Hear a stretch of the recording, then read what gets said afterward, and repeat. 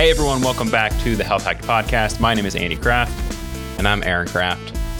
And today we're going to cover improving symptoms of MS with the ketogenic diet, using mindfulness to reduce opioid misuse, polluting the air and your airways with cleaning products, eradicating ovarian cancer with a drug factory, and the truth about kale for skin health. So we're going to start off with this fascinating research, at least fascinating to me because I have a wife with MS. And this research looked at how the ketogenic diet may improve symptoms and quality of life for people with MS or multiple sclerosis. For people that don't know, mentioned it on here multiple times. It's an autoimmune condition impacting the brain. And this came out this past week. It was not a published study yet, so that's a big disclaimer. It was some preliminary research that's going to be presented at the American Academy of Neurology in April, but they released some results, and they'll discuss this in more detail. So a lot of people, I think everyone listening to this probably knows what keto is. It's a low carb, high fat, high protein diet. It's been used actually to treat epilepsy or to improve symptoms of epilepsy, and MS also impacts the brain. So there's now research being done on how this may impact people with MS. And what they did is they took 65 people diagnosed with relapse remitting MS. That's the most common form of MS. What that means is that you will get flare up of symptoms or flare up of the basically your immune system attacking the brain, and then it will kind of remit for a bit, and then it comes back. And so there are 65 participants, and they all consumed a ketogenic diet for 6 months. And what that looked like was 2 to 3 keto meals a day, and that was essentially 1 to 2 servings of a low-carb protein, such as eggs, fish, or meat, alongside 2 to 4 tablespoons of fat, like butter or oil, avocado, ghee, and then 1 to 2 cups of non-starchy vegetables, such as cucumbers, cauliflower, leafy greens, so very protein, fat heavy, like a keto diet. And they were only allowed to consume a maximum of 20 grams of carbs per day. And this wasn't just something where they just sent them away and say, hey, go ahead and do this. And then at the end, we'll see how how it went. They actually monitored their ketones daily through urine tests every day. And what they found is that 83% of the participants adhered to the diet for the full study period, which is pretty good for an interventional diet study. So of the 65, 54 of those participants complied for the full 6 months. They performed tests to evaluate their symptoms of MS at the beginning, at 3 months, and 6 months. And what they found, the first finding was that participants had less body fat after 6 months, which is no surprise. You go from burning carbs to burning fat. So that's no surprise there.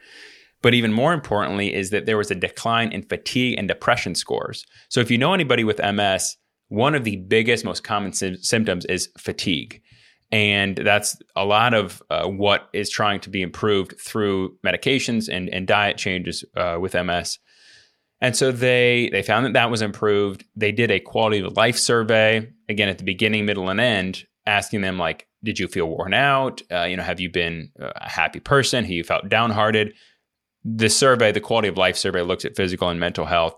Those scores can range from 0 to 100. 100 is better.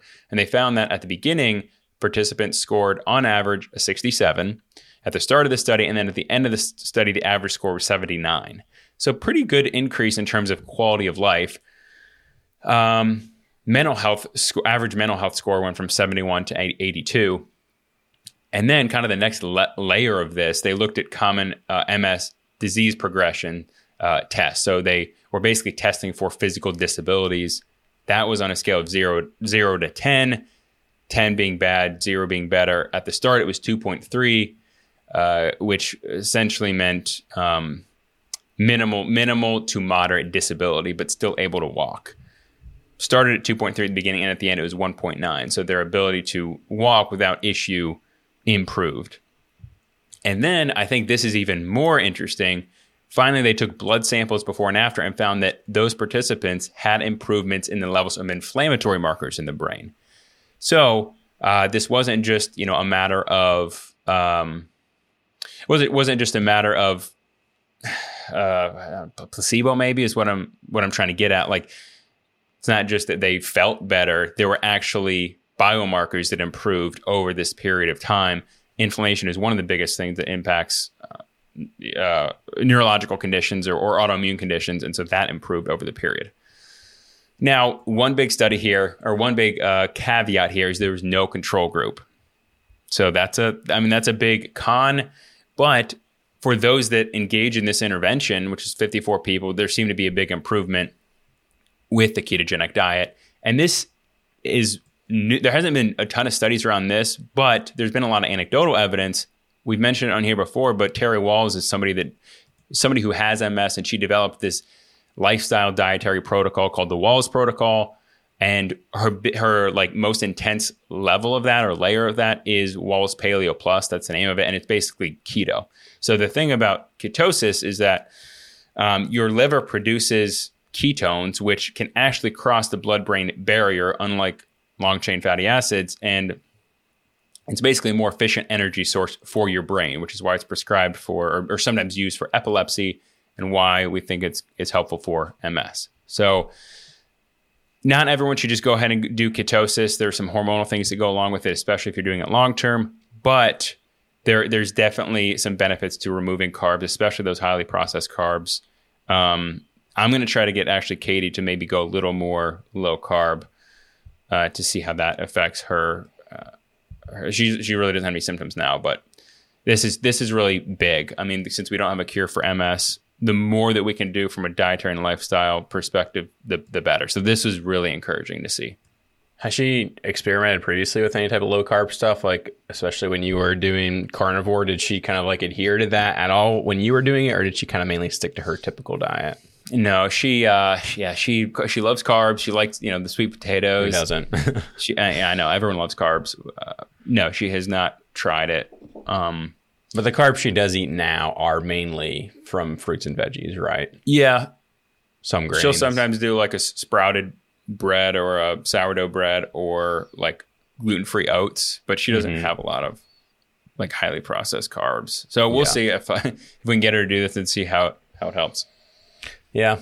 I'd be interested to see if adapting to a little bit more carnivore-ish style or keto-ish would be, see how that helps would be interesting. I'm actually thinking about going back carnivore. Really? Yeah. Full on carnivore, or like would you mix in more fruits than I would mix in do some any fruits when we did it? No, we didn't. And I guess that's not carnivore, it's omnivore, but more like animal-based heavy diet. I felt the best on that, and like lower carb, but working in some carbs so that I can actually exercise, like a banana before a workout or berries, working in some stuff like that. But I think that would make it easier. But anyway, that's getting sidetracked, but I'm thinking about toying around with that. Nice. All right, next study here is using mindfulness to reduce opioid misuse and chronic pain. So this is kind of a study looking at types of therapy that people go through. This is mindfulness-based therapy, which basically it's called, the technical name is Mindfulness-Oriented Recovery Enhancement, or MORE is the acronym. And it basically combines a mix of meditation, CBT, cognitive-based therapy, and it says principles from positive psychology into sequence training in mindfulness. The gist of what it is, basically throughout this program of MORE therapy, I'll call it that, is it kind of lists out what specifically this is, what they get from it. But people who go through this, it says participants are taught to break down the experience of pain or opioid craving into their sensory components, zooming in on what they are feeling and breaking it down into different sensations like heat or tingling or tightness. They're also trained to notice how those experiences change over the course of a period of time and to adopt the perspective of an observer. They're taught to savor pleasant and healthful, life-affirming experiences, amplifying the sense of joy and reward and meaning, and kind of just take away those positive events of the everyday life. And finally, participants are taught to reframe stressful events to find a sense of meaning in the face of adversity. So that's kind of a gist of it. It's a more, I guess, holistic perspective and kind of a holistic way to approach therapy. So basically what they did, they took 250 adults who were experiencing chronic pain and on long-term opioids. So most of these people were using Oxy as like a long-term way to manage their chronic pain. So most participants took Oxy. They reported 2 or more painful conditions, and they also met the clinical criteria for major depression. And it said that more than half of the participants had diagnosable opioid use disorder, which is not surprising when you're on these when you're on these opioids for long term. So of the 250 adults, participants were randomly assigned to either a standard supportive psychotherapy group or a MORE group, which is what we just described what that is. So they were in one of the 2 groups, and it was a 8-week program. So they had a weekly session for 2 hours a week for 8 weeks. And they also were assigned 15 minutes of daily exercises at home or daily homework. And researchers measured participants' opioid misuse behaviors, symptoms of pain, depression, anxiety, stress, all that. They kind of measured that after a 9-month follow-up. So they did this 8-week program. 9 months later, they followed up asking about their symptoms, their use of opioids, depression, anxiety, etc. And after 9 months, 45% of the participants in the MORE group were no longer misusing opioids. 36% had cut their opioid use in half or greater. And overall, patients in the MORE group had more than twice the odds of those compared in the standard psychotherapy to stop misusing opioids. And it says additionally, participants in the MORE group reported clinically significantly improvements in chronic pain symptoms, a decreased craving in opioids, and reduced symptoms of depression. Depression to levels as low as to the point where it was no longer considered a major depressive disorder. So those are pretty big numbers. I mean, almost half the people who were misusing opioids stopped. And the odds of going through this program, the MORE therapy, had twice the, I guess, effectiveness or twice the odds of improving your outcome compared to just typical psychotherapy. So it's interesting that the control group was psychotherapy compared to nothing. Like there are 45% of participants in the MORE group were no longer misusing opioids. I bet that's even greater when you compare it to a group that does nothing. Like definitely, I imagine that there's not a lot of people, I mean, I don't know, trying to get psychotherapy for opioid misuse, but and I imagine that has some level of efficacy to it. So if you compare this MORE, what is it called? Mindfulness oriented recovery enhancement. I imagine if you compare that to people doing nothing, it's even greater. Yeah. It's really, really astounding outcomes. And I mean, with the numbers, I think we hit the record overdose deaths in 2021 or 2020 was kind of the highest we've ever seen. It got into over 100,000 deaths, which is quite a staggering number. So, I mean, this is a great place to where we could be investing in our people and putting money towards programs like this that are practicing these kind of scientific backed programs that seem to be very effective. Yeah, I think this is really important, and I think people are waking up to it. But opioid addiction doesn't look like, a fentanyl addict living on a cardboard box in Philly. Like, yeah, that's part of it, but there are like opioid addicts all over the place, from like normal people who just had a botched surgery or, maybe a chronic condition. Like there's so much more to opioid addiction than what is portrayed, in the media and in movies and TV. Like go watch the show Dope Sick on Hulu. That gives you a good perspective on it's just like normal people that got caught up with opioids. Yeah, they're not looking for, they didn't go out seeking drugs. They just got prescribed this because of their pain.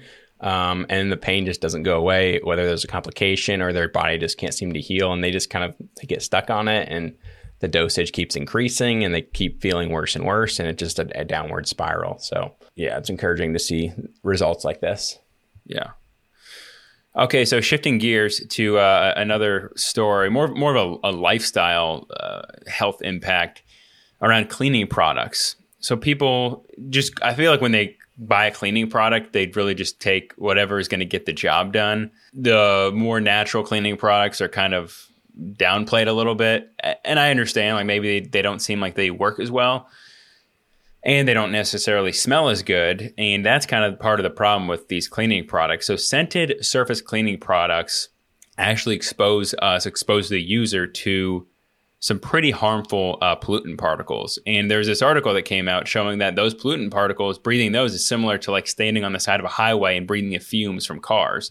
And how they kind of got to that is they took it was a group of researchers. They were in an office room for 15 minutes, a mop soaked in the scented commercial cleaning product, and were measuring the air quality. And what they found is that there's something called secondary organic aerosols, SOAs, that linger in the air. And these are in things like citrus or pine scented fragrances from cleaning particles. So those fragrant chemicals, they're called monoterpenes, and they're in a lot of cleaning products that make it smell good. But what they do is they're very easily evaporated into the air, and then they react with unstable molecules in the air, like ozone, O3, and that combination produces these particles called secondary organic aerosols, or SOAs. And they're also generated by vehicle fumes, and they can really irritate your airways. Like the longer you're there, there's a time-dependent impact on lung irritation. And the smaller those particles are, the deeper they can go into your lung, cause respiratory problems like inflammation, get into your bloodstream.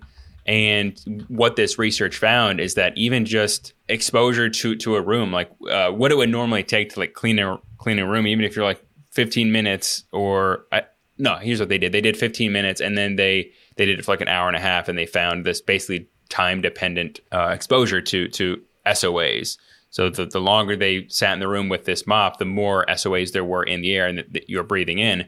And a lot of associations between people that are exposed to these and like lung problems, even cancer. You hear stories about like cleaning, like hotel cleaning staff, and how many respiratory problems they have down the road. And this is what is thought to be a major cause of that. So if you are going to use cleaning products, try to avoid ones with like strong fragrances, or your like your typical, I'm trying to even think of like brands. Like Pine Sol is one that probably has significant monoterpenes in it. I don't know. What are some other standard? Windex or something, Pledge. Windex, Pledge, all that kind of 409. Like all this stuff is just, they're filled with these chemicals that like you do breathe in. Like you don't have to necessarily be down close to the surface where you're spraying. Like it gets into the room and it evaporates very easily, and then you breathe that in over an extended period of time. That can cause problems in your lungs. So there are natural options out there. You just have to, put a little more elbow grease into it. You just need to work a little harder if you're going to use those. Like, honestly, one of the best, cleanest products is just like water and vinegar or alcohol, baking soda. I just, little hack for people out there. Those spots on your stove that come from like spilling soup or spilling hot grease or whatever on the thing, and it just creates this little circle, this stain that you feel like you can't get off. I tried it with 409 and all the cleaner. I had this degreaser. I let it sit there for a while. Nothing. I could not get it off. I put water and baking soda and I made this paste. So I got it really thick, sat it on there and just this clump. And then I put a hot rag over it. And so I let it sit there for 15 minutes, came back, wiped it off, gone. There you go. Completely gone. No harmful chemicals. I wasn't breathing any fragrances. Just baking soda and water, and it completely cleaned it up. So there are options out there.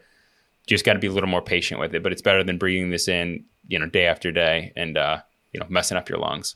What do you have like a eco-friendly or just like cleaners that you, like a household cleaner that you guys use that you can vouch for? Yeah. Let me see if I can find it. I know we're using, and I have not researched this. It's something Mariah had got. It's like a reusable thing. So it's more for just like, I guess, preventing waste, but it's Blue Land. I think they're probably big on Instagram. Okay. It's you buy refillable pods. No idea if it's clean. I think they claim to be very health friendly. It doesn't work great, so I'm kind of assuming it doesn't have harsh chemicals in it. So it's probably good. Yeah, it's probably good. I don't know. But no, yeah, just vinegar and like rubbing alcohol can be good too, and vinegar are just two single ingredient things that really go a long way. Yeah, I will put. We have one that we use. We use it like for hand soap, for dish soap. I'll put it in the show notes because I can't think of the name right now. But it's very clean and it works pretty good. So yeah, okay. All right, let's move on to the last kind of main story of the week here, and that is a potential new drug treatment. So it's sort of a treatment, but it's more of a new way to administer the treatment itself. So this is at Rice University. Bioengineers were successfully able to eradicate ovarian and colorectal cancer in mice. They were able to do this in as little as 2 weeks using something called, they call this a drug factory is kind of the catchy name for it. And basically what it is, the drug factory, it's a way to administer the drug. It's a one-time implantable bead. You can see this. We can put a link in the show notes to kind of the article, but it's these little beads. It looks like the head of a needle.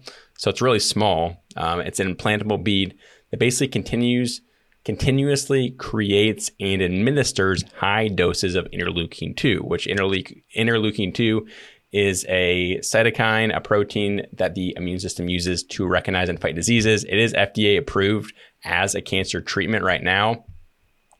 So it is being used. This is just a different way to administer it, a very targeted way to administer it. So basically they put these beads in these mice near where they had tumors, both ovarian and colorectal tumors. They put the bead near the tumor, and within weeks they were able to treat these mice and to eradicate the cancer. I believe for the ovarian, it was 100% effective with those, and for the colorectal, I believe 7 of the 8 trials were effective. So in mice, it was shown to be very effective. And the reason they're doing this, the reason they created it to be this way is because with ovarian cancer specifically and other types of cancer, like it's hard to really target where you're putting the medicine. A lot of times you just kind of, I guess, like nuke the whole body in a sense. And it causes harm everywhere other than just the one place. And like, you're not getting all of those cytokines to the specific tumor where the cancer is mainly at. So the purpose of creating these beads is to be able to target the treatment and to put these beads specifically where the tumor is, to increase the likelihood of the white blood cells there to get activated and start fighting the cancer cells. So it doesn't have to travel through the body to get there first. You just put it right where it needs to be. And you can kind of mess with the dosaging here. So if you need this to produce the medicine for like 15 days or 30 days or 45 days, however long, you can program these beads or put a certain number of beads in there to kind of last as long as you want it to. So it was really interesting to see, like, I mean, essentially 100% effective in these mice in these trials. So again, this is not a new drug. It's just a new way of administering the drug.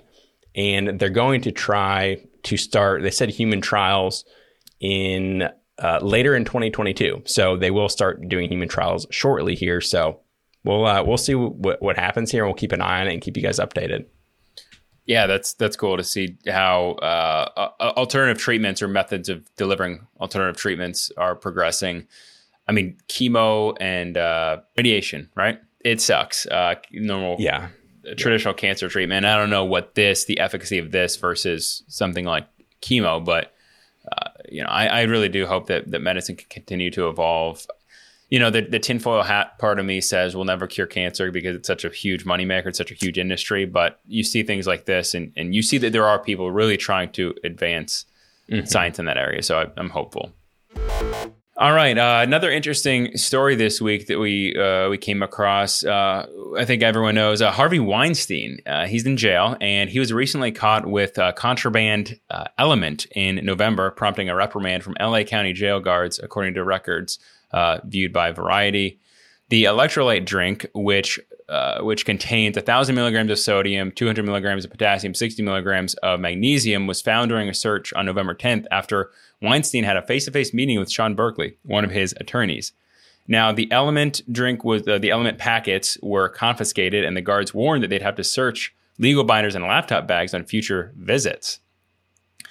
Now, Weinstein claimed to the guards that he had brought this electrolyte drink with him, when he was put in jail, but the officials said they searched him, and that was not found. So he had some sort of contact to smuggle in Element, and he did apologize. He said this was an innocent misunderstanding, which we've heard that before, buddy. He said it will not happen again. I have been a model inmate following the rules. I'm sincerely sorry. Like, well, maybe you should have had that kind of apology, after you committed all those crimes. But he said he's very sorry it happened. It won't happen again. The article ends. This is a hilarious way to end the article. Weinstein faces numerous health issues, including diabetes, as well as cardiac issues, sleep apnea, and eye problems. And that's probably why he was trying to smuggle Element into jail. And I got to be honest, like I don't agree with what a lot of this guy has done, but you can't smuggle Element in jail. And I think it makes it sound like Element is like really hard to get a hold of, and it's a hot commodity, which it is. But if you want to get it, don't try to smuggle it. Don't go through the black market. Just go to drinkelementd.com/healthhacked. You can get a sample pack if you want. You can buy a month's supply, a 3 or 4 month supply. drinkelementd.com/healthhacked. It's all waiting there for you. Get yours now. All right, that is a wrap on the main headlines of the week. Next, we'll go into our fail of the week, and this is it's a vegetable article talking about kale, some of the potential misconceptions around the benefits of kale. So you want to break that down for us, Andy? Yeah, I hate how I feel like this section, I'm either like slamming veggies or I don't have anything against veggies, but like the claim in this article here was just nonsense. So the name of the article is called The Benefits of Kale in Skincare, According to Experts. So I'm just going to read an excerpt from it. It says, kale is nutrient dense and packed with antioxidants and vitamins like vitamin A, B, C, K, and E. That is true. Nothing wrong there. Surprisingly, 1 cup of kale has more vitamin C than most citrus fruits. False. And then the kind of one thing they said that really caught my attention is the effects of eating kale, such as hydrating the skin and brightening the complexion, can mirror the result of applying it topically. Don't know where they get that. They don't cite any research to support that. And they basically kind of convey in this article that if you eat kale, it has the same impact as applying like vitamin C to your skin topically. And that's just not the case. So a couple important things here. But a few of the vitamins that they mentioned, vitamins A, K, and E, are fat soluble. Kale doesn't have any fat in it. So if you're just eating kale or a kale salad with no fat in it, you're not going to absorb any of those vitamins. Also, it's worth mentioning that vitamin A, that a conversion has to take place before you can actually absorb the vitamin A, and that conversion from beta carotene is inefficient in a lot of people. Kind of a side note, but if you're eating a low-fat salad or just eating kale, you're not going to absorb those vitamins. So kind of a misconception there, or a misrepresentation there. And then vitamin C, now that's water soluble, so you don't need fats there to absorb that. But they claim that kale contains more vitamin C than most citrus fruits. Now, I went up and I looked at the USDA Food Data Central, which is, really the best source of data that we have for what vitamins and minerals, fats, proteins are contained in certain foods. Raw kale contains, 1 cup of raw kale contains 19.2 milligrams of vitamin C. 1 cup of orange contains 97.5 milligrams of vitamin C. And 1 cup of sliced red peppers contain 118 milligrams of vitamin C. Now, in terms of servings, I'll give it to them. If you were to, like most people in a salad, they're not just going to eat 1 cup of kale. That's not a lot of kale. They're going to eat 3 to 4 cups of kale. So if you took and 1 cup of orange is basically 1 orange. So if you did it by serving size, you get a little close, but the whole 1 cup thing is just completely false. But more importantly, there's been some research on dietary vitamin C versus topical vitamin C for skin, and it does not seem to have the same impact. It's hard when you consume vitamin C. It's hard to get those nutrients to your topmost layer of skin, the epidermis, which is what people are trying to improve by when we're talking about skincare. And that's not to say that vitamin C can't have any impact on like your overall health or your skin, but in terms of like applying topically versus nutritionally, it's different, and there's not really research out there that shows that consuming vitamin C has the same impact as applying topically, which is exactly opposite of what they said. I have a study in here that looked at this, and that's exactly, they basically said if you eat kale, it's the same thing as applying topically. It's just completely false. Also, I think it's really important to note that a lot of people cannot digest kale. My wife, we've tried kale salads before, and like it upsets her stomach. And there's a reason for this. Kale contains a sugar that humans cannot digest. It's called raffinose, and it can't be broken down in the stomach and the small intestine where most food does. So it goes to the large intestine, it ferments there, and that's why kale makes people feel gassy and bloated and just terrible. Some people don't mind that. Some people might be able to, might feel better after it, but there's a reason that most people can't digest it properly or feel good after digesting it. So so many articles. Just type in kale skincare and you'll see all these articles pop up talking about how it's a superfood for skincare. It's a I can't remember what they called it. Skincare superhero or something like that. It's just not the case when you actually dig into the data. So when you see stuff like this that sounds too good to be true, look into it. And not saying don't eat any vegetables, just this right here, what they're saying by eating kale, you're going to have like the best skin ever. It's just false. I'm sure people on TikTok had a field day with this article, and we're just like, you know how they are on there. All the different I know, dude. Skincare hacks. So I went to #nutrition because sometimes when I'm like trying to find, not so fast, I'm like, what's going on out there this week? And there's just so much, it's just so much garbage out there, man. It's like unreal. Are you on TikTok? Do you have like the app? Are you on it? Well, I just downloaded it like last week because I was going to try to post some of our clips, and I did post one of our clips there, and we got like 7 likes. Nice. And we got like 250 views. So there we go. No, but I don't go on TikTok. No, so I downloaded it once for a week, and then I'm like, I'm never getting this app back again. It's a dumpster fire. Yeah, it really is. All right, that is a wrap on the main stories of this week. We're going to move into our weekly plug. I'll start off here. I'm actually going to divert from the weekly plug a little bit and have a little personal life update announcement, similar to what Andy had a couple months ago. So my wife, Mariah, and I are expecting our first little baby. End of July is when we are expecting. Thank you. All right. I already know. This is not him telling me. I already know. Yeah, but I'm so pumped for him. Gender is TBD. We'll find out actually in like 3 days. We'll do the 20-week ultrasound and find out there. So very excited for that. So yeah, I'll probably end of July be out for a week or two. So Andy will kind of take the reins full time for a little bit. But yeah, very excited. No weekly plug for me, but just a life update. That's a big one. That's worth multiple weekly plugs. That is, I was super pumped for my little guy to have another cousin, another little rat baby to the rat pack. Even though we don't brand ourselves as lab rats, we still got to call, still got to reference the rat pack. The rat pack. Yeah, it'll be fun. Whether it's a boy or girl, I think Will's going to have a little friend. So excited. Nice. You guys are going to love it. It's so much fun. Thank you. Yeah, I mean, I don't have as exciting of a plug as that, but I read a book this past week. I might have mentioned it on here. It's called Ikigai, which is a Japanese concept meaning it's like the meaning, finding your purpose. And it actually goes through like some of the longest living populations, the centenarians, the super centenarians, and it talks about their diet, which some of the diet stuff they get wrong, but they talk a lot about community and how that is like one of the biggest factors for longevity.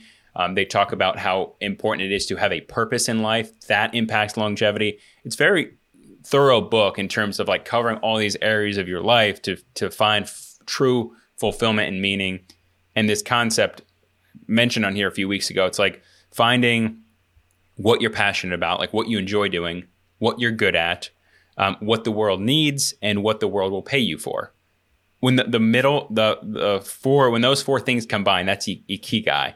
And it's trying to help people find that area of their life, all those four areas combined, and that offers true fulfillment, which is going to really help with life, like longevity. It's going to help you live longer. So there is some spiritual components to the book. So maybe every piece of the book might not resonate with you, is what I'm trying to say. But it's very short read, got a lot of good things to think about. So check it out.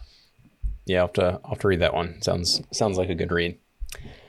All right, that is a wrap for this week. Hope you guys have a good week. Don't read too much of the news. Try to find some peace. There's balance in reading the news and staying away from the news. So hope you guys have a good week. And we'll be back again next week with another update on the latest health news.